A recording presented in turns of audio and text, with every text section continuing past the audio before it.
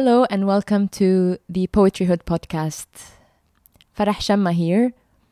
I'm very happy to be here for this episode. Just to give you a glimpse of the setting, we are at my place in Sharjah, overlooking the Buhayrat Khalid, and the sea is just on our right. And I'm here with Dorian Paul Rogers, poet, educator, hip-hop artist, founder of Rooftop Rhythms, an events curator, and also a father, and many, many other things. And friend. And that was the last one. I'm sorry. And most importantly, an old-time friend. We go back around 9 or 10 years when I was in university, and we haven't seen each other in a very long time. And that's mainly why I'm very happy to be here. It's to be able to talk to you. And I think listeners know when a conversation is a real conversation. Even if it's recorded, sometimes we try our best to forget that we are being recorded, we're talking. And I think this is what the Poetryhood podcast is to me.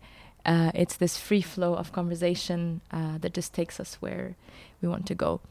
So thank you for being here to start with. I think one of the main questions that kept popping up in my mind when I was, thinking about this moment of us talking was the question of mediation. I see you so much as a mediator. You're a curator, you're an MC. And ever since I met you, I always saw you, and especially when I was much younger, I always saw you as this person that made things happen, like a bridge.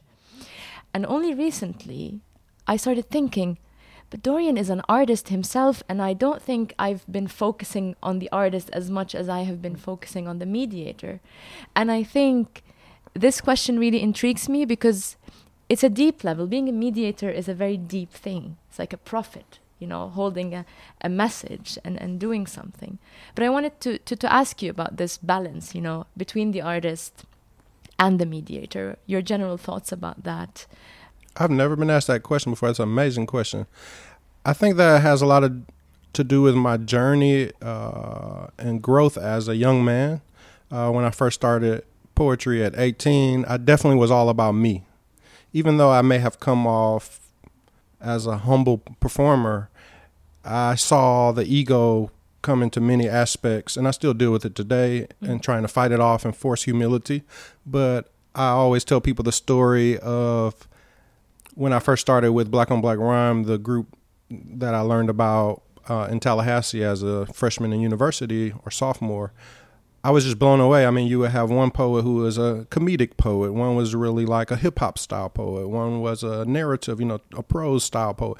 And I was a sponge, and I was trying to soak everything in and be the best version of me. But what I noticed is when people were performing poetry, I couldn't really empathize in the moment with their work. So someone could be doing a poem about their mother having cancer, but I was more so focused on, I like how they did that technique. I'm going to use that and put that on my tool belt. And a mentor at the time named John Warford, he pulled me to the side and said the two components of discontent is comparison and attachment. And he walked away. And I said, wow, this whole time I've been comparing and attaching myself to other people's styles and try in an attempt to better myself. And it just like took a big load off of me to understand that that's what's keeping me from being happy is the constant pressure of trying to take things from other people and to add it to my style. And so that was like a lesson of humility.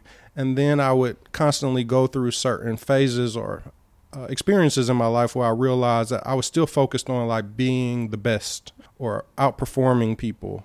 And as I grew as a young man and started getting more into events curation, I found some pleasure in like being off stage or being in the crowd and making things happen for other people because Black on Black Rhyme also created opportunities for me. And so there was something empowering in the fact that it's something beautiful about bringing people together. You're a events organizer as well, and so maybe you could also speak on that and share your perspective. But I just feel like when your true personality comes out and you let go of like all of the personal aspirations that you want to be the best, you want to focus on, you realize that like there's so many more blessings that can come with creating opportunities for others, whether that's the spiritual blessings or the networking blessings or whatever. But I find so much pleasure now in playing the background and seeing artists, whether they give credit or not.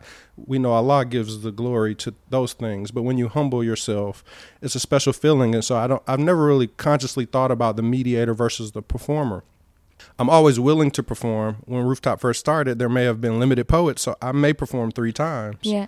But I didn't find pleasure in that. I was hoping that it would get to a point where it is now, where there's really not space for me. And so if I'm needed, I can perform, but I think an MC really needs to carry on the event and be concise. And so that's a big part of my journey as I'm still growing, but I definitely would say I find more pleasure in providing platforms or mediating, as you call it. Yeah. Do you relate to that since you're also a performer and events organizer? I think it's an ongoing question.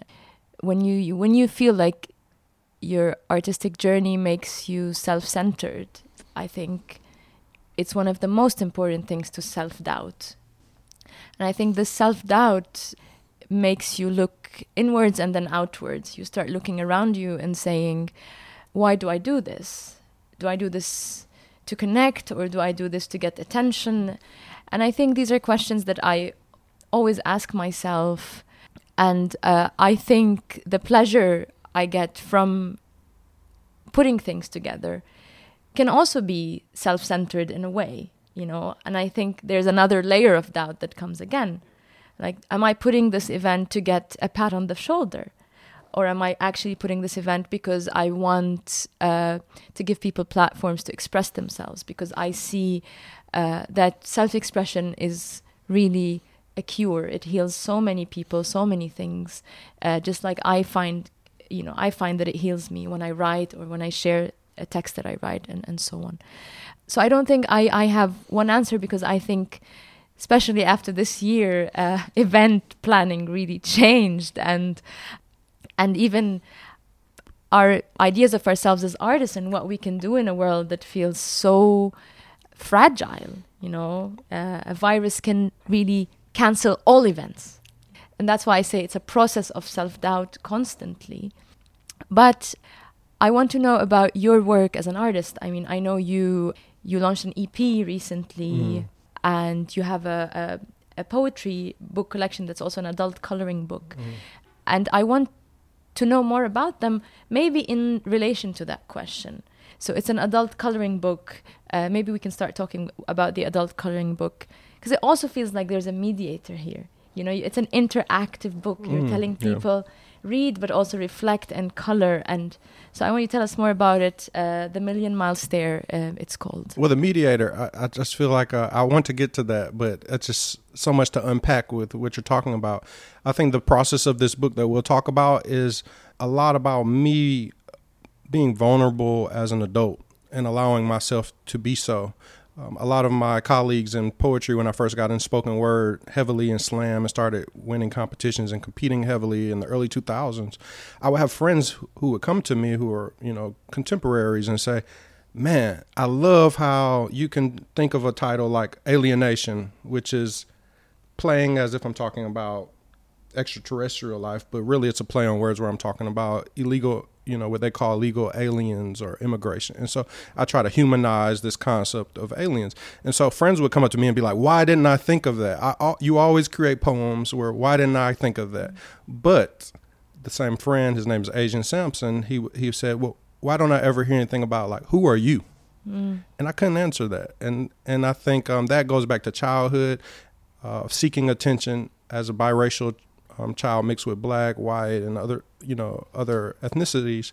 I wasn't really accepted growing up mostly in South Georgia and America, as there's still like a lot of polarization with color and things. And so I felt misunderstood most of my life in adolescence. And when I found poetry, it definitely was, I think subconsciously the ego came into place, but like I found my voice. And I wanted to finally get attention. And so I was very much so, and older people saw that in me. Like, he's a good guy, but he likes the attention. And that rubs people the wrong way. And so as I grew as a man and felt more validated through my work, I think I naturally grew into maybe who I am naturally, which is someone who strives for humility. And I realized that you can almost get more recognition indirectly. And so you're right. You have to really look deeply, like, is that a part of the ego as well, by planning events that may get recognition. But mentors always tell me, like, you'll always go further in life by creating platforms for people. And so that's up to you to figure out, is that because of ego? Is it because of opportunism?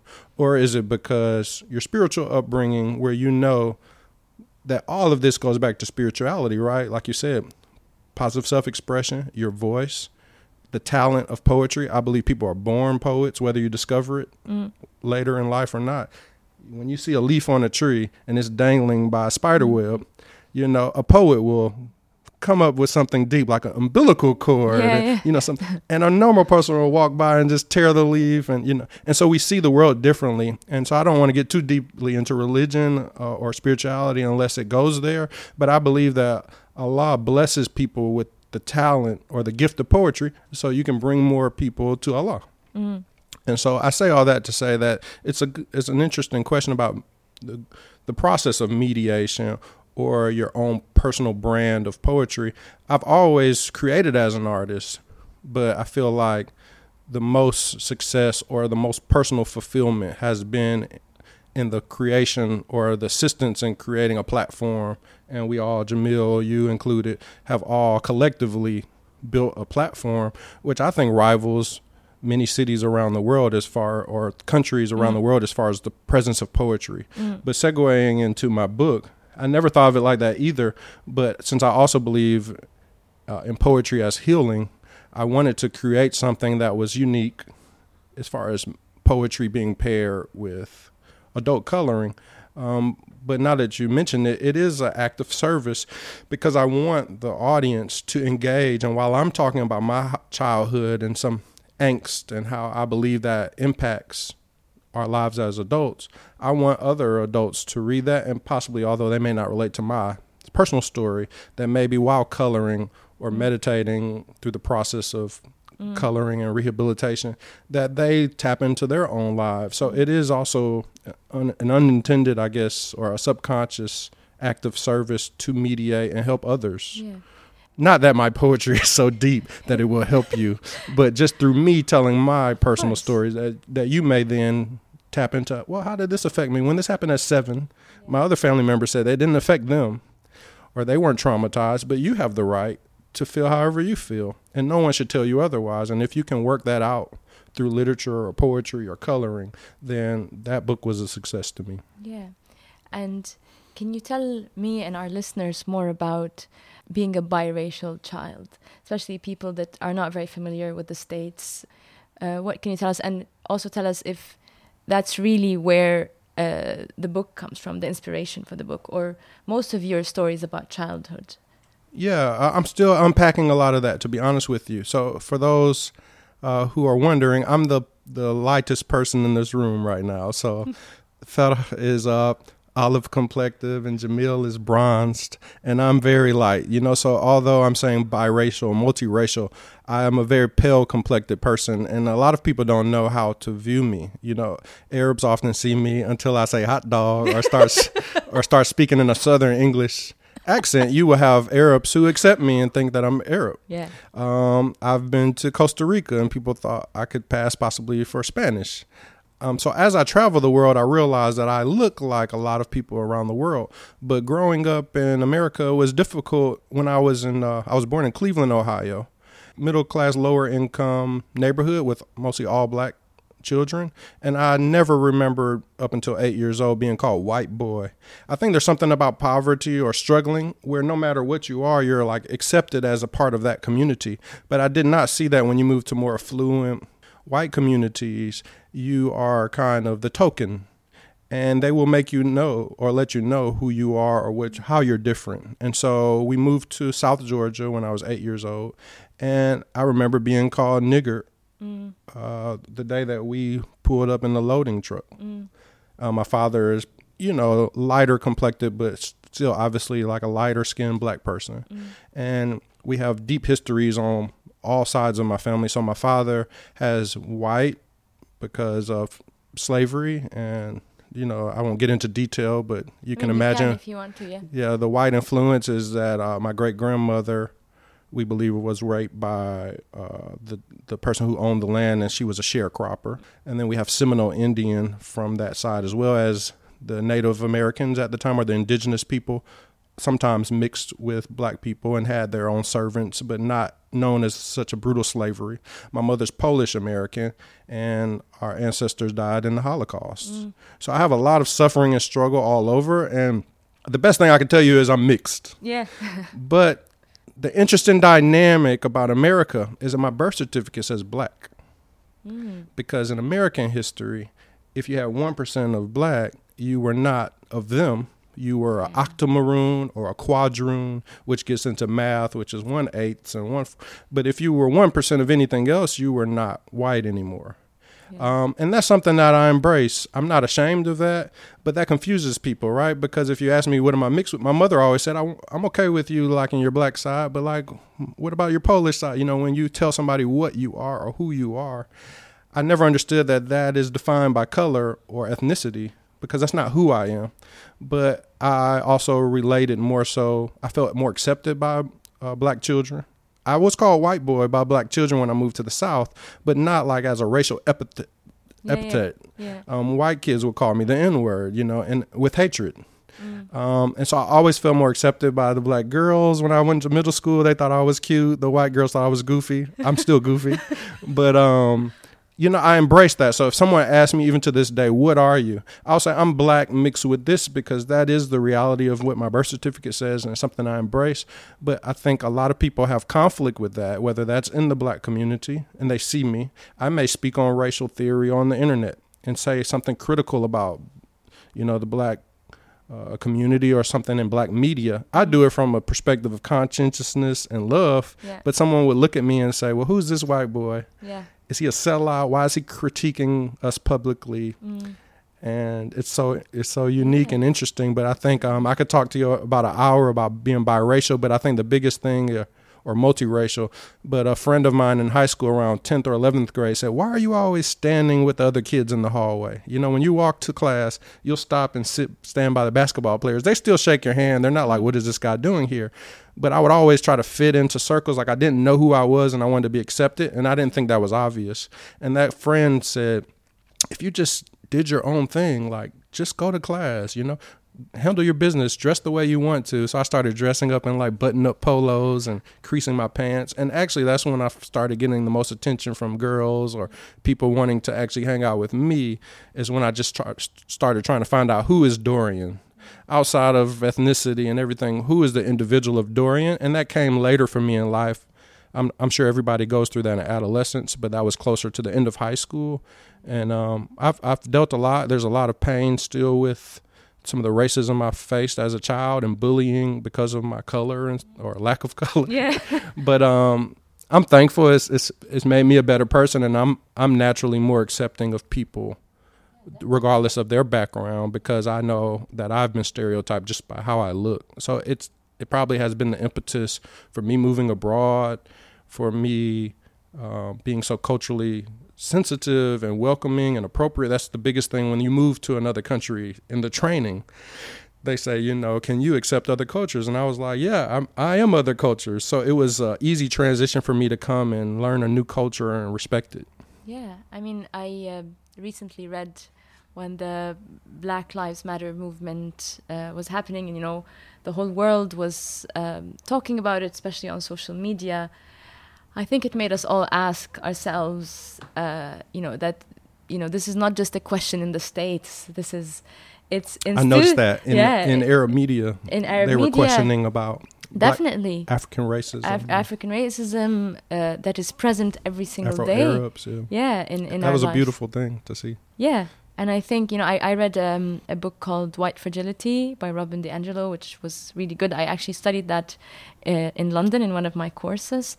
And just, seeing how institutionalized racism is and how it's in every one of us and how we all need to unpack it. Yeah. All of us, because we look at people in certain ways because of the social stratification of how the world is and how salaries are and how, And I think, you did it maybe it was more brutal because you had to ask yourself these questions maybe early on.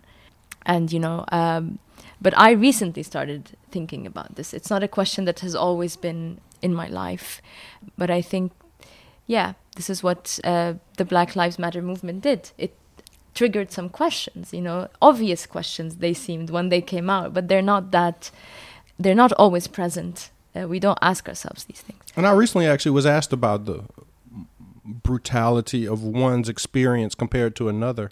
And a darker complected black person questioned, I believe from Sudan, me speaking about some of the things I had experienced. And I had to understand that as a darker complected person speaking to me, my level of what I can experience may not be as brutal as theirs, right? Because I can pass. Passing is a choice. So subconsciously, I may pass in the sense that I have been pulled over and profiled by police officers. I think I was speaking on that situation. And that person was saying, you'll never experience racism from an officer like darker complected people do it. And I tried to say that has, I understand what you're saying, but that does not negate my brutality that I've experienced. So I think we have to be careful. I know you didn't mean that when you said yours may have been more brutal. Yeah. But I think we have to get to a place in humanity where Feta has a right to talk about whatever brutality she's faced and her healing. And I have the right to talk about mine, whatever. I'll talk about stuff from my childhood. And my sister, who grew up with me, said, I didn't experience the same thing you experienced. Absolutely. And I had to convince my family, my mother, who's kind of has been in denial when I talk about abandonment that I felt. My father speaks on this, but he's a recovering drug addict of like 35 years. So in the 1980s, he had cocaine, crack addiction, heroin. In the 90s and 2000, opioid, painkillers. But he dealt with that while also for a lot of his life being a minister, like preaching and ministering and giving out food in the community. So it was like a monster and a saint. Yeah. And I dealt with a lot of angst because of what my father went through and me not feeling like I had that attention from him. And so my mother would say, well, I feel like we did a great job. And I said, I did have two parents in the household. My father was not always consistent, but I'm very thankful for what you all did for me as parents. But I have the right to speak on my own mental health and how I was impacted by some of those things as a child. As a poet, I think I'm cursed with a great memory. So I actually remembered a lot of traumatic things that were traumatic to me, but maybe others either don't remember them or don't like to speak on them. And I have the right. No one can tell me that you cannot share that. I'll do that with the consent of my father. Yeah. Because we are good friends, and I want to tell my testimony just like he goes out and speaks about addiction and dependency and things like that. So it goes back to the comment you made about what's more brutal. We can argue that until the sun sets. Absolutely. About who's more brutal than others. Absolutely. But if we've experienced brutality, we all should have a right to add that to the fabric of the conversation. Absolutely. I think that's we can segue into poetry, and we will talk about what's in the book. I would like you to tell our listeners what's in the coloring book. But I think, when you sometimes listen to a story and you're like, that's not really a problem, is it? We all see that. And I think this also needs a lot of questions. I mean, especially when we feel like, hey, our life is not that difficult. We have a roof, we eat, we're okay, we have salaries, and I think this question of privilege is more and more, I think more people are aware that there is this thing called white privilege, there's this thing called privilege in general, depending on where you're born and what you do. And I think we can talk about this for really long. What is more brutal? Who has it more difficult? But it stunts your growth. If you're on a mental health journey due to depression or abandonment or trauma, PTSD, which I think children experience, even right now with COVID, that's a valid concern if a child wants to speak on that. If another child says, well, you grew up in a wealthy household, you didn't really experience, that stunts that person's mental health journey. So they may internalize that like, that's not a problem. Everybody else has. And that person may never go on to mindfulness and mental health because someone else told them that that's not as bad as someone else's. So I think that's a damaging. I'm not saying you're saying that. Absolutely. But I think the conversation is so needed because we all, You could be a white child in suburbia. You may have some PTSD. You still could have been abused by someone in your family. You have the right to share that, although that may not be the same as another person's racial trauma. But you have the right to have a voice and a story and to share it so that maybe you can save someone else's lives, because white children in suburbia are committing suicide. Yeah. It's still valid. I think the key is to value what your experience in your journey, but also look around. And it's a balance. It's a tuning process. It's about looking around and looking at your story and looking at how your story is not in vacuum. And I think this is where things become more contextual, and you wouldn't devalue your journey. I think, you're right. It's very damaging to say, that's not really a problem because I'm fine. I wonder if in Arab culture, though, there may be some parallels in the sense that, like in black culture, due to slavery and the terrible history, a lot of it had to be forgotten. Like out of sight, you'll hear things like out of sight, out of mind, or don't question the man of God, like if there's abuse happening in churches. I was always told you don't question the man of God. But that may not be in religious text. That's something that was used to cover up shame. And so I'm sure it probably parallels across cultures, but maybe could you tell me in Palestinian or Arab culture, do you sometimes see with the older people, if there was abuse going on under the table, do people use expressions like, don't ever mention what happens outside of the house, or Absolutely. Out of sight, out of mind? And I think these are coping mechanisms. And a lot of times people don't heal because they're brainwashed to believe that this is something either we don't talk about or like, get over it, This happened in your childhood, but there are so many ripples of things that if they're unresolved in childhood, I see that they take root in adulthood, if not addressed. I think I'm not going to talk, on behalf of the Arab world or Palestine. It's too much. It's too many countries, but I mean, from a personal experience and maybe from stories around me, I think men are given a lot of excuses. The patriarchy. Mm-hmm. He did that, it's fine. He hit her, it's fine. He was angry. Things like that. He loves her. He loves her, but it's tough love. And it can go downhill, right? It can be verbal abuse, but then it can get like honor killings and so on. And these things are usually quickly forgotten about, not addressed. And there is a certain fragility. When men are confronted, they're like, no, my wife works, things like that. And I think these are some questions that need unpacking. I needed to do them in my personal life. And it wasn't easy at all. And even just understanding why I have so much anger towards certain men. I'm like, it can make my veins pop. That's how angry I get. And I realize, oh my God, this is anger I've been holding for years. And it's just inherited, and I actually did therapy to understand this anger, and the therapist was wise enough, to let me look around at different family members, my aunts and my uncles, and she made me ask all these questions, and I think, and I wrote about it, and when I wrote, it was cathartic. Yeah, it was like, oh my God, the pain. But also what happened is that I realized this pain is not just mine. The patriarchy hurts, it hurts, and it's been hurting us universally. And when you realize, oh my God, this pain, maybe I didn't live something so terrible, but the more you feel you're part of the world, the more egoless you feel. You're like, this pain is resonant. And you're a poet, and you have the duty to speak on behalf of those who don't know how to share, right? Exactly. And I think that's where you realize, oh my God, even if my story is not that big compared to, but it's an echo, and it's a small part of something that happens everywhere. But there goes a comparison. Even though my story is not, we all have to check ourselves. So I like this. Yeah. No, but I think it's not a comparison. It's when you feel it's part of a whole. That's what I'm trying to say. I know, but you initially said, even though it may not be as this, you're a strong-minded person, so you can fight past that and still feel like you have a voice to share.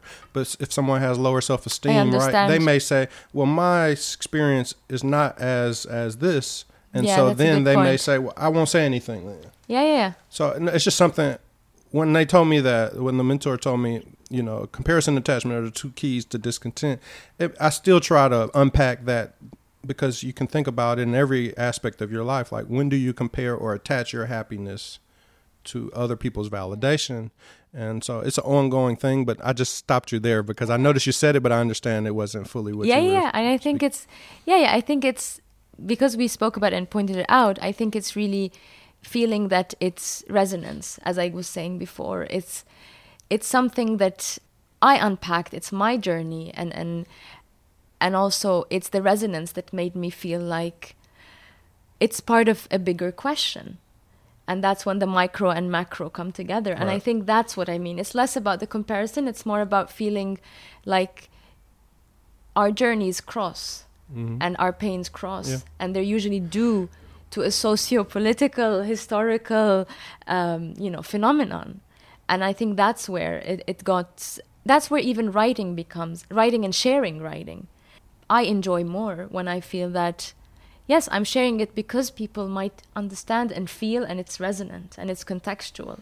I think our journeys are similar too, because I know your work has evolved, but when I met you as a younger person, you did a great job of like speaking for people. So you would speak a lot about, the Palestinian dynamic of injustices you all have faced for centuries.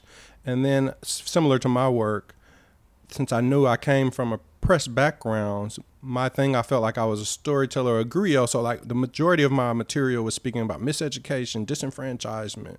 And that led friends to say, well, but what is Dorian's story? And I think more, when I hear more of your work now, you share Feta's story. Yeah. It doesn't mean you're not a voice of, your people, and you speak in general about topics. But I think would you agree that it's important to have that layering where you can be a voice for others, but also share your voice and what is your personal story to the level in which you're comfortable. And so I say all that to say that I know there's a fine line. Some people get offended when you share your personal trauma because they feel like that's Yeah. I don't know if you've ever heard that in the community. Yeah, maybe. I'm interested when I say Arab. I know you can't speak for all Arab, but when I think about Arab poets or Arabic art, performance art, I'm sure there are going to be traditional people in the older generations that say, that's your family's business, right? Yeah. So I'm not sitting here saying to report out and say Uncle so-and-so hit me when I was 5, but I think it is important to share, for a person to share. Catharsis may include sharing personal experiences to get it out there, and to address it. And so I wouldn't say I've gotten backlash, but close friends may have heard a poem and say, are you sure you want to talk about that topic? And I say, it's a part of my healing, but also if it can help one person, you know how strong poetry is. I know people have come up to me and other poets and say, I was suicidal and I came to a poetry show and I realized, like, I heard a topic about abuse or suicide prevention, and it helped me to choose to live. And so I think it is important for people to share their stories, and not where it's not just why didn't I think about that poem? Yeah. But also like, wow, Feta, I look up to her so much. I think her life is perfect. But if she shares something that's human, it makes people relate to you more. Would you agree? Yeah. You can definitely. Share? I think. So that's like the evolution, though. I think of my that's work, the evolution for sure. I mean, the poems that got me, that went viral were really general, broad, just amazing, criticizing a certain phenomenon. There was the "How must I believe?" Like differentiating faith from I'm no Palestinian. Yeah, and then there's I'm no Palestinian, and just the diaspora and these questions, and then it becomes maybe a bit more introspective, because especially when you get some recognition, a lot of questions start, you can start asking questions. Why am I doing this? What do I really want to say? Am I just writing to get this recognition? Right. And I think, yes, it got more introspective, and writing became more of a way to understand what's going on, and what's going on became more, on a smaller scale. What's going on in my family, in my workplace, at my university when I'm studying, my dynamic with my, very academic professor that looks at me in a certain way because I'm not very academic. And then that's where, and then you realize, oh my God, but that little interaction can, make us question academia. Yeah. in general, because there are so many professors like that. So I did a piece about that, for example. So yeah, I absolutely agree. And the work could actually unintentionally come off less preachy when it's like general topics of whatever that we were discussing in the beginning of our work. When it goes more introspective, it may have the same underlying message, but when a person shares their story, all you do is share your story. So if someone says, well, what are you saying? Palestinians don't have the right, the rights or whatever. Well, hey, I'm telling you my story, and this is something that really happened to me. You take it how you take it. Exactly. And so I'm not saying that we can't have the preachy work, but I think art is often more accepted.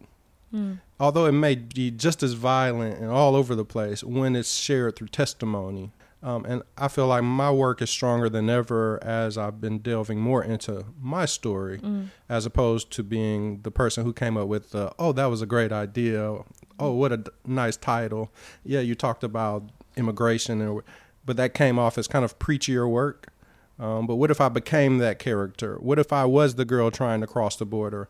Or do all Latinos want to cross the border? My aunt is Polish, but she lived in Mexico for like 20 years, married a Mexican, and she was offended by the poem about alienation, because she felt like I was saying, although that was not my intention, that I was trying to tell the story of someone crossing over to the promised land of America and their journey. But is that success? Is that the dream? And maybe I couldn't have unpacked all of that. We can't save the world in one poem. Yeah. So it wasn't my intent, but it was a valid comment that I wasn't ready to accept at the time, that, there's another story where there are very successful people who stay in Honduras or Mexico and give more context to the story, as opposed to we just want to leave our crappy country. I'm not calling those countries crappy, I understand. but the quote unquote. But the discourse, yeah. There's a lot of pressure and responsibility on storytellers and poets, and I'm glad that we're kind of unpacking some of that.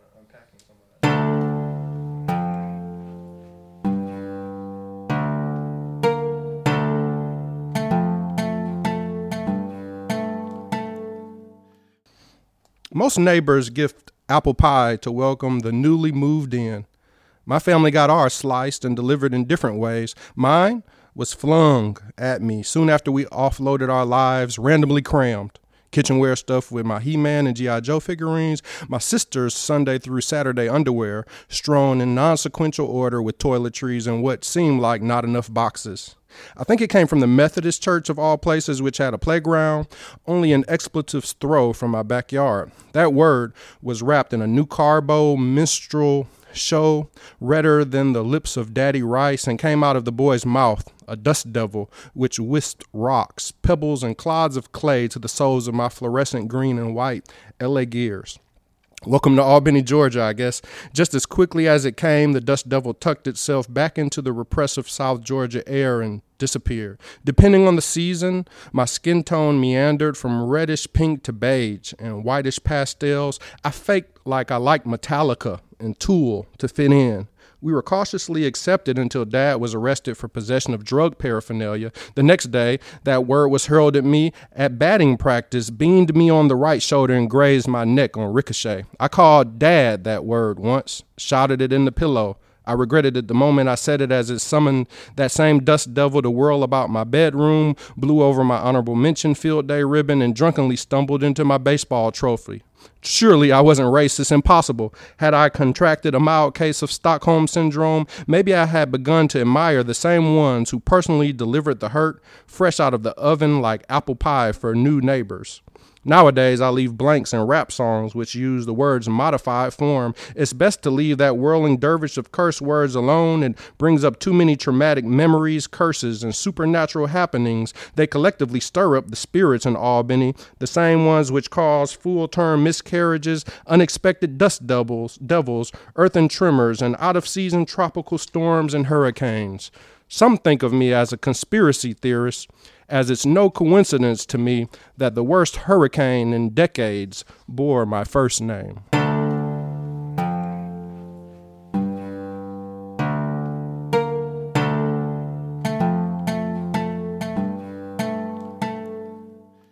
Oof, that's lovely. That's from The Million Mile Stare. Where can our listeners find the book if they want to find it? On Amazon. On Amazon. On Amazon US. U.S. also have copies in the UAE. I ship the bulk order, and they can message the podcast. I can provide the link, so I do like locally based deliveries. Okay, that's wonderful. Through the Emirates Post Office. Okay.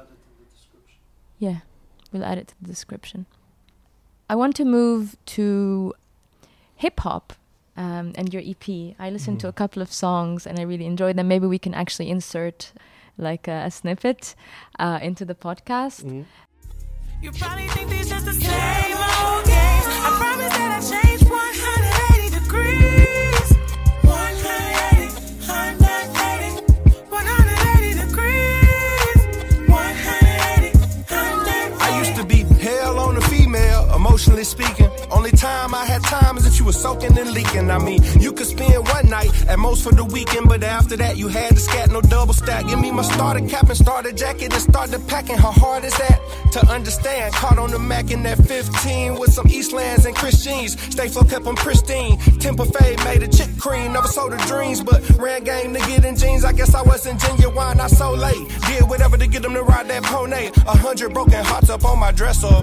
Yes sir, never apologize, so it just fester forever. I got a beautiful wife now, ring finger iced out. Happily ever after, still regret my past lifestyle. See I fucked up, slipped up, tripped up, had many hiccups. If I was you, I wouldn't pick up. You gotta take me back. I just want you to know I changed my ways. I bet you don't believe that. You probably think these just the same old games. I promise that I changed 180 degrees. 180, 180 degrees. 180. Yeah, so I took a pause from hip hop for a while. So basically in 1999, 2000, when you were a toddler, I think, I was in a southern hip hop group called Therapy. So we were very much so similar to Outkast. I'm sure you would know Outkast. Yeah. My baby don't. Yeah. So that was later in Outkast's career when they kind of started having bigger, like massive commercial hits. But a lot of their work kind of came out of somewhat of a 5%er Muslim background. I'm sure you know a little bit about probably the black Muslims like Louis Farrakhan, which is based in Islam, but with more of an American believing that there are prophets that come from the black community because of the black struggle. So it's kind of a spinoff of Islam or heavily influenced. But a lot of the Southern conscious black community was inspired by these people in the community that taught about, politics, governance, black rights, black power, as far as black love and things. So I didn't have any older brothers, so at the time, Outkast, a group called Goody Mob, I'm sure you know of CeeLo, the guy who sings F you and a F you too, if I was rich, No. I'd still be. Yeah. What's his big song? F you, right? I can't remember his songs, but I remember the person. I think you're riding around town with the girl that Oh, I love. yeah, So okay. that's his commercial record. Yeah, but yeah. if I play a old hip hop record, he's talking about are these walls put up in an apartment to keep crime out, or keep us in? So you see, this was like the bigger conscious brothers that we had at the time. So Therapy kind of started out of that, where we wanted to be different. We didn't want to talk about cars and jewelry and stuff. So my rap partner named Kendall Johnson, he unfortunately died March 2020. Which is a big shock to me. It was hard because I lived here for 10 years, so I was away from the music. Okay. We had a lot of regional success. We were almost signed by Atlantic Records. We were flown to New York in like 2008 before I moved here. And we just realized that was like our last try. We didn't get signed, but there was interest. And so we kept kind of releasing our own independent projects. We put out about 5 albums over a 10 or 11 year period. And we had a cult following kind of with our hometown of Albany, Georgia. But when I moved here, I was so dependent on Kendall, as he was the recording person. He was the engineer, amazing producer. He's produced for Ludacris and other artists and things. He got a Grammy assist on one of Ludacris's album. He produced on that album. So I was so dependent on him as the producer of the music that when I moved here, I didn't know how to press record. I didn't know how to mix. I had GarageBand for 10 years. Yeah. And I use GarageBand now and do so. Erykah Badu recorded her album on GarageBand. So like with the correct equipment, you can put a professional product out. So I always had it, but like I was too dependent to like. I don't know if you're like that, but like I can turn a mountain, anthill of errand. If I think about it too much and get into perfectionism, it becomes a mountain. Yeah. It I could be mean, a I book depend idea. on Jamil on It could be a book. It could be a novel that I think is going to get a Pulitzer Prize, but because I put so much pressure, I'll never write the first page. Yeah, of course, I understand. So hip hop is a big part of who I am, almost as big as or bigger than being a poet. I love it. I love everything about it. I love songwriting. But when he passed, we were starting to talk more before he passed, and he was just encouraging me to like put up our old music on the internet, like keep putting out music. And when he passed, my morning was to listen to him and to get the music back out there. So to start recording. And I literally opened GarageBand like, okay, you can figure this out. And by the end of like 1 hour, you obviously can see how to press record, how to import the MP3. You know, so that was the reason behind the EP. It's my first ever solo hip hop project. I've put out 2 poetry albums, but I never would put out like my own project. I was used to completing a song with him. I would do one good verse. Yeah. But I didn't know how to complete a song. But when he passed, it was like no more excuses. Kind of let go of all that, whatever, shame, pride, ego. Yeah. Why don't you release music, or why don't you put out a book? Well, it may not sell enough copies, or it may not be what I want it to be. But if it's just one person, if you realize that what you do is a calling, I may not sell one copy. It may be a garbage book, but if a child picks it up and they're the future Toni Morrison, they may say, wow, if they could make this crappy book, I can make a book. So you never know how your art inspires. But if we hold on to it, you die with 1,000 stories, you know? So I think his passing made me realize the fragility. We go back to fragility of life and just realize that let's get it out there. And so the EP poured out of me. The quality is not what I want, but I didn't know. I bought a USB mic. You know, I was recording with the US. So there's a latency. I didn't know. But after I recorded that, someone, Jay Zane, was like, no. Or a guy from Barco Studios named Andy was like, no, you need, was like an inbox. Like a mixer. You need the professional plug-in to plug in. And so now my sound's getting better. But if I never would have put out that lower, inferior quality project, I wouldn't have grown to where I am now. So now I think the music that I'm doing since the EP, I'm super excited. I'm about to release either another EP or an album. And that inspired me when I knocked out the EP. Well, let's finish the book. This book is 4 years in the making. My sister illustrated it. She'll message me like, so are we ready? Well, fix this drawing. You know, anything you can do if you have fear to hold back. Absolutely. And so it's just been like a birthing process. And now I'm more confident with the other 50 ideas I've had for 10 years. It's like, well, you did that during the pandemic, the EP and the book. And I have friends messaging me now like, man, you're inspiring me. Look at what you did. And so there goes the mediator role, whether you're intending it or not. It could be a total ego process, but you indirectly or directly inspire others who also deal with fear, inferiority complexes in their own way. And people who know my rap style, I think if you really know Kendall's or Kenjo's rap style, I feel like, I know it's going to sound crazy, but the music poured out of me. And when I go back and listen, it sounds like some of his subconsciously, like his rhythms. You know, rap is you can tell a rapper, right, by their style of rhythm. Yeah. And so we call them rhyme schemes. So he may have said something like da, da, da, da, da, ba, da, ba, da, da. That may not have ever been my style. He's a drummer. I may have had a totally different, unique style on my own. But now, while I'm writing, maybe you'll hear for a couple of minutes, like, when I go, I'm a dude. Yeah. And I feel like he's in heaven literally through Allah's blessing, like, as a conduit, or just blessing me and helping me to do it. So I'm very excited about the music side. This EP was done through him. It was done because of him. Because of him, through him. It's a mourning process, and I think this added a layer for me to listen to the EP now, you know, with all of this in mind, and it's beautiful. Thank you. So yeah, thank you for sharing that. Your EP is called Burn Before Listening. Right? And where can our listeners find it? So basically like all online music platforms. iTunes, Spotify. There you go, yeah. And just type in Paul D, which is my stage name. Paul D. P-A-U-L-D. And you'll and for Therapy's music, that's THERIPY, and after the R there's a period, I period, P period, Y period. It's an acronym that means the radiance is purely yours, meaning the light from Allah. is every individual's to share and That's kind of what shine in the therapy darkness. Yeah, the radiance is purely yours. Oh, okay. Ah, I never knew that. That's your email address too. That was my deep thinking.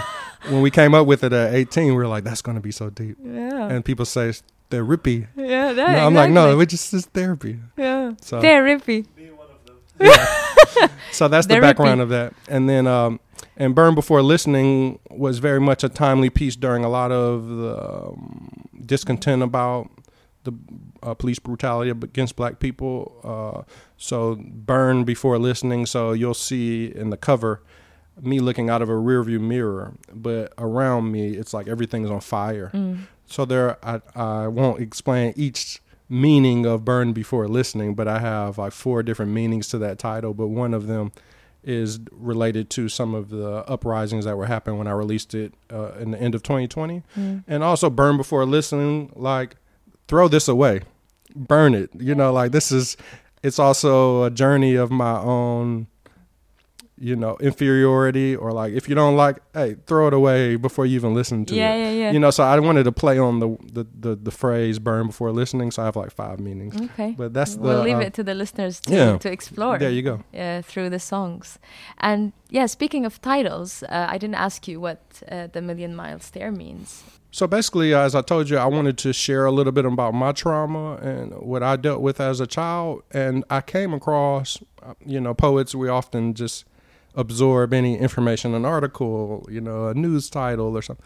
And so I came across a Wikipedia piece that said the 1,000-yard stare. And I found out that that's a war-related term when a soldier is shell-shocked from the trauma of killing and murder. You sometimes will see, if you look at a picture or something, they're just like gazing off into space from the PTSD or the trauma. And I immediately related that to my upbringing of like, no one can understand a child who's not accepted, who's lonely, who wants his father to be more involved and to play with him, and he doesn't get that validation. And that's a similar trauma. And matter of fact, let's multiply it. Instead of 1,000 yards, we're going to make it 1,000,000 mile. And it has kind of that alliteration to it, like the 1,000,000-mile stare. And so if you look at the cover, there's a young lady kind of also staring off. And so I just want to kind of get people to think about their own, if they've experienced some of those things in childhood, is like, I want to give validation to each person's story, whether you were in a physical war or not. We often war internally with ourselves and some of our experiences. And how do you feel like you value vulnerability more as you write more, as you express more? Yeah, I think so. As we talked about, you kind of agree that general topics, how we started in our work, it can come off as preachy or in people's faces. But when you're vulnerable, most people actually will accept a narrative story more than, you should do this, you should do this. Okay, I did this. It's like 2 different approaches. And so I very much so value vulnerability, whether that's in music or cinema, film. Yeah. Would you agree that when you can see someone's personal story, it's like, whether I've experienced that or not, it's something beautiful. Yeah, I think in the real and the raw. I think we live, maybe, I know that's a general statement, but we tame ourselves because, we cannot always be vulnerable. We are maybe told that, or we assume that, especially when we put on blazers and we're in a, in a work setting, or we're playing a certain role in society, we tend to keep it in, right?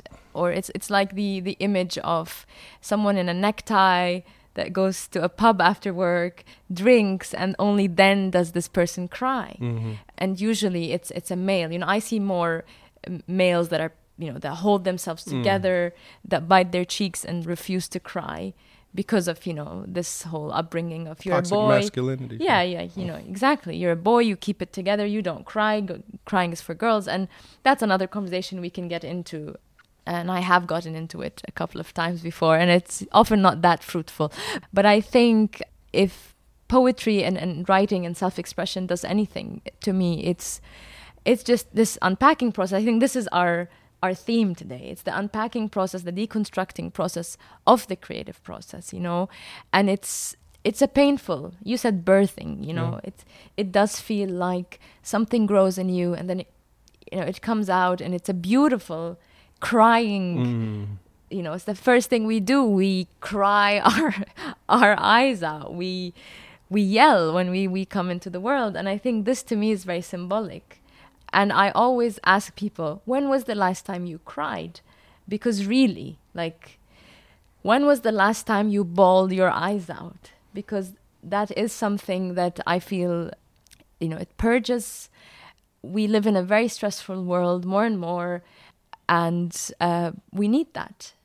And I think if there's anything that I wish I can be a mediator for, not just in the poetry platform, but even in normal conversations with friends, it's to say, hey, like, let it out, yeah. Please, because... Well, vulnerability is also an act of bravery, right? Because so many people follow the appearance that people want of them, whether that's toxic masculinity, and you're taught that sharing your emotion is weak.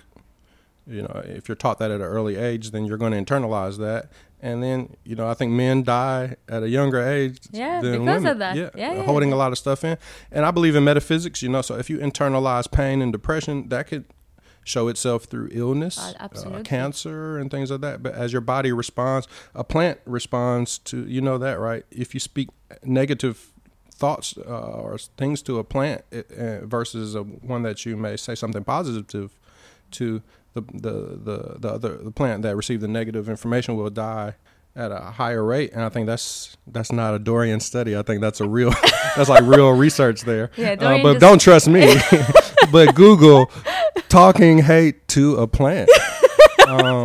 But I say that to say that's my next poem. But I say that because if a plant, which arguably has no central brain style system, can be affected by negativity, then as adults, I think we very much so experience those things. So yeah, I think, you know, if anybody has vulnerability, and again, sharing too much, that's in the eye or the ear of, you know, the beholder, right? Someone has the right to say, you know, you shared something too explicit from your childhood and that wasn't anyone's business.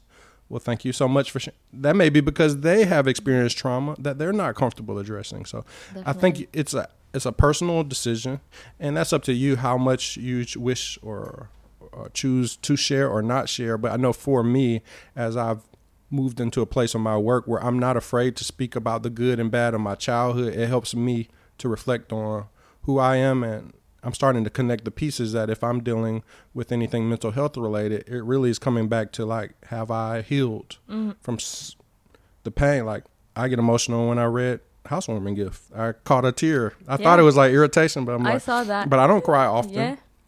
I still deal with toxic masculinity and the ramifications of that. But I still, as I think back to these incidents, I think back to that pain, and it's still very real today. So that means I haven't fully healed from it. Yeah. And I think it's a process. It's a beautiful, long process. Yeah. That without it, it's really, it gets dull. And I'm glad that you're sharing, like, you've sought therapy because in the Black community, all over the world, but specifically like in the Black community, as there is a lot of shame from only 150 years ago or less, slavery and things of that nature. So, you know, we've very much so been told that if you seek therapy, that something's wrong. But affluent people get therapy because they shop too much. You know, they work it out with a professional. And I think we have to normalize. I've heard, I don't want to speak for, again, the Arab world, but I've heard from some local females here that sometimes speaking about depression and mental health can also be seen as like a private matter. Definitely. And it's just evolving. Nabiha Nahyan, one of the poets who performs frequently at Rooftop, she shamelessly talks about mental health issues, and I think, would you agree that things are kind of changing? Oh yeah, definitely. It's becoming more accessible. Yeah. There's more vocabulary for it as well. But in the past, these things were closed off. I mean, there's no word for anxiety in Arabic as we know it in English, or insecurity. The word does not exist. I asked insecurity. Was it seen as a spiritual weakness maybe in the past, or was there a reason? I don't know, but I mean, just the common usage of the word. I feel very insecure in this relationship, or I feel very insecure in this job. It's just my insecurities. There is no exact term. And I think this language that is becoming more accessible in English will hopefully open doors to, finding expressions in Arabic. And it's the same with LGBTQ vocabulary, right? The words don't exist. Also, mental health topics. And mental health. Just whether it's the wording or not, just the fact that if a local or people want to share that, it may be somewhat, my guess is that it may be a correlation to the family structure, and those things are strictly guarded and protected, right? And if you say that this happened to me, then that's putting a window into very private matters. We cannot generalize the whole Arab world, but from my experiences, family is very much guarded and protected. And that's why this guarding and protecting means you're not talking enough about it. Right. You're not maybe even thinking enough about it. Therefore, there's no language for it. I understand. And that's why the language, and a dear friend told me, it's not about language, Farah. It's live. The language will then happen. Right. Live your desires, live these struggles, actually embrace them and talk about them. And that's when you'll find words for things. Because words are not just a theoretical, there's no factory that just produces words. Things need to be needed. That's why it's an act of bravery to share things. Absolutely. Because you evolve the conversation. Absolutely. And normalize that it's okay. It's not a if you think about it, it looks like a weakness to share mental health concerns, but it's a strength because it's so difficult to do. But it's an act of bravery to even say that I'm going to seek improvement. When everyone else is saying, what's wrong with you? Yeah. It's actually something right with you because you're trying to become a better person. And I think we have to continue normalizing that. So kudos to you for seeking that. Yeah, no, absolutely. And I also have a mother that helps this conversation, right? It's easy to talk to her. That's good. And I think that's what we need. And that's what a good conversation is. And having people to talk to about, that's the key. We also need our parents to support, again, our perspective. Your mother's perspective is not the same of your childhood. And so I'm not speaking about your mother specifically, but like with mine, it does not mean that parent was somehow deficient in their parenting. No parent is perfect, but you could have the most perfect upbringing, grow up in the royal family of the UK or something like that. But you have a right to experience. That's far from perfect. I understand. Yeah. People can't see my quote fingers over here. But my thing is, even if it's an affluent upbringing, some of those people are some of the most damaged people. And so I think we need our parents to be, just speaking about my own experience, to be more open-minded to our journey. And if I say I felt like I dealt with emotional neglect in my childhood, I can understand how a parent would get offended and say, no, I was there, and they were there and they loved me. But I have the right to have experienced those feelings. Definitely. And to work them out on my own. And the best parents are the ones that say, let's talk more about it or seek therapy. And I pray that you feel like I did my best as a parent. Yeah, but I know that it could have been better. And I may share a poem that I really like. That's not mine, but I have a couple of poetry books in front of me that have been with me during this pandemic. And maybe I want to ask you if you have a poem that you've been reading or revisiting quite a lot in the past, I don't know, year or so. Even if you can just talk about it, you can take a moment to think about that. I'm a big fan of Patricia Smith. She's a National Book Award finalist and actually won the most poetry slams at the National Poetry Slam, which I believe they're remixing how they present that festival, but for the longest it was the nation's biggest poetry festival and competition. So she won that as an individual many times. She came here actually in 2015 and featured at our anniversary show. But she has a famous poem that you can find on YouTube on Def Poetry Jam, which the older poets know that was like the platform on HBO through Russell Simmons. So she performed a poem called Skinhead, and which is so powerful. What's so powerful about it is she's a brown, chocolate complected black woman performing a poem from the perspective of a Nazi skinhead. Oh. And you literally believe during that poem that she's a skinhead. Like you're not looking at her anymore. She's talking about them as if she's the racist white man who wants to end the world of black people. And I think more than anything, although I may not be reflecting on that poem recently, that poem has stayed with me for so long because it shows me the power of words, that you can literally become another person. If the words are strong and crafted, that there's nothing you can or cannot do within a poem, you know. So it kind of, that poem inspired me to see like the possibilities of poetry.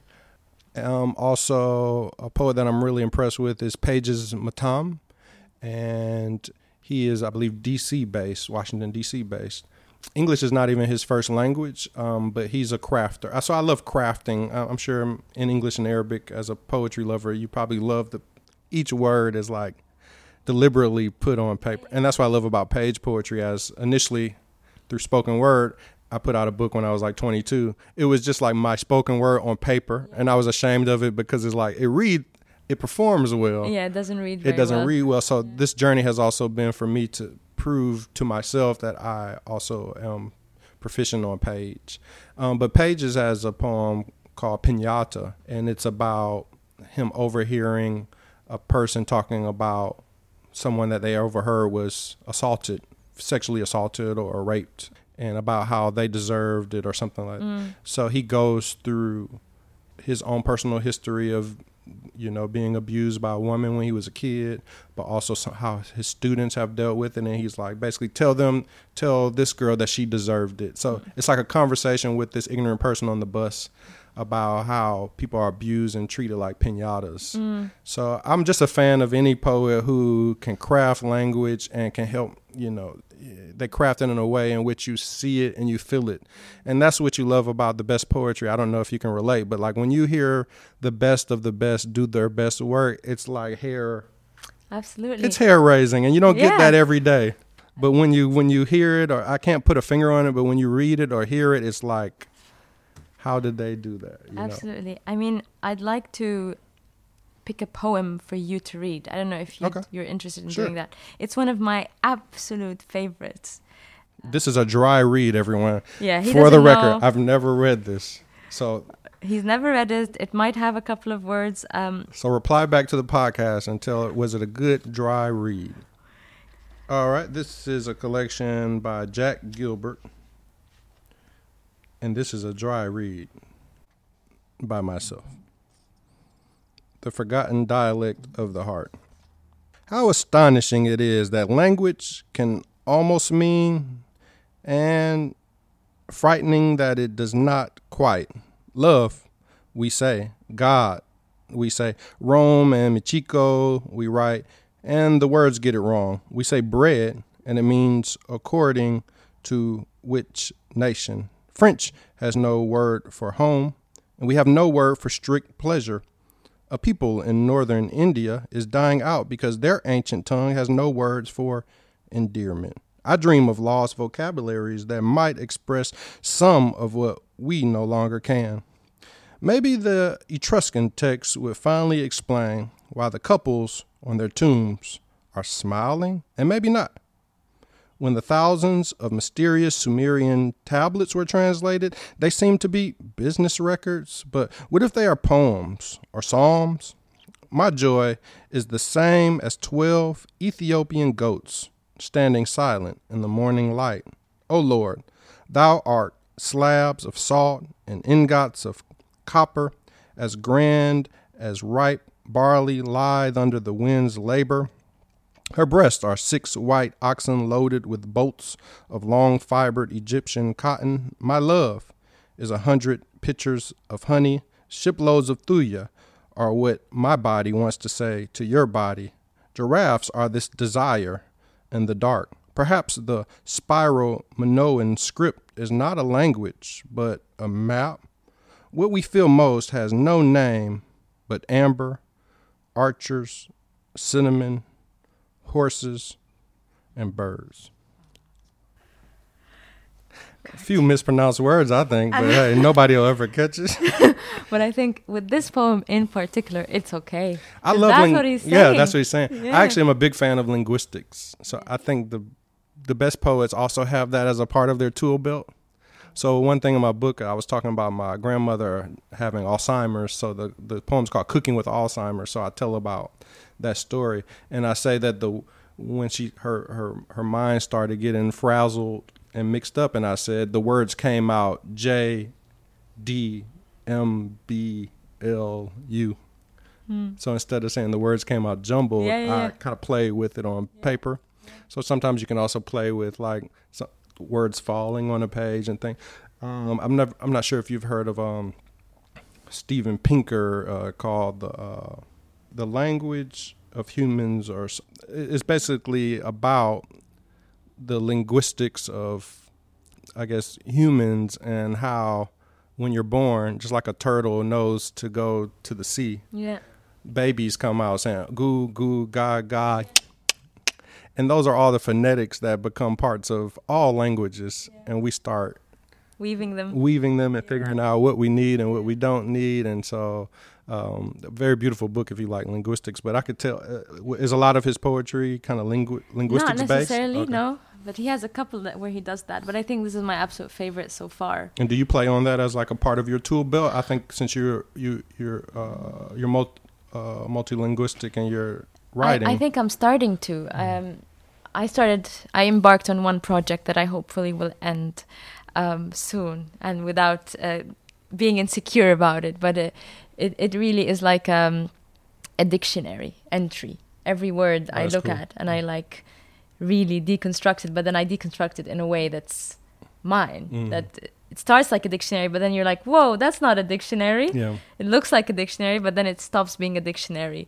It stops giving a definition. You're like, oh, that's what is happening. And I just pick a word and then I go with it, and I go to the etymology of the word, the Latin or Greek root usually, or the Germanic root, and then I compare it to Arabic.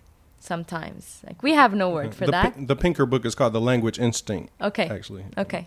Yeah, we'll keep that in mind. Right. So this was beautiful. We talked about like 53 different things. We talked about 53 different things, but this is what came together, this podcast is about. So thank you for being here. This is one of the best catch-ups with a friend. It's not really an interview, right? Like, this is really one of the best catch-ups I can ever ask for with a friend. It was beautiful. So thank you to our listeners and to Jamil Adas, who's with us here, always making things happen with the Poetry Hood. We hope that you enjoy this episode and that you look forward with us to the next episodes. Thank you to Dorian for being with us today. And we'll have all the links to the book, to the EP, all this information will be in the episode description. And if you have any comments or any questions, please don't hesitate to write to the Poetry Hood podcast. Thank you very much. I'm your host, Farah Shamma. Salam.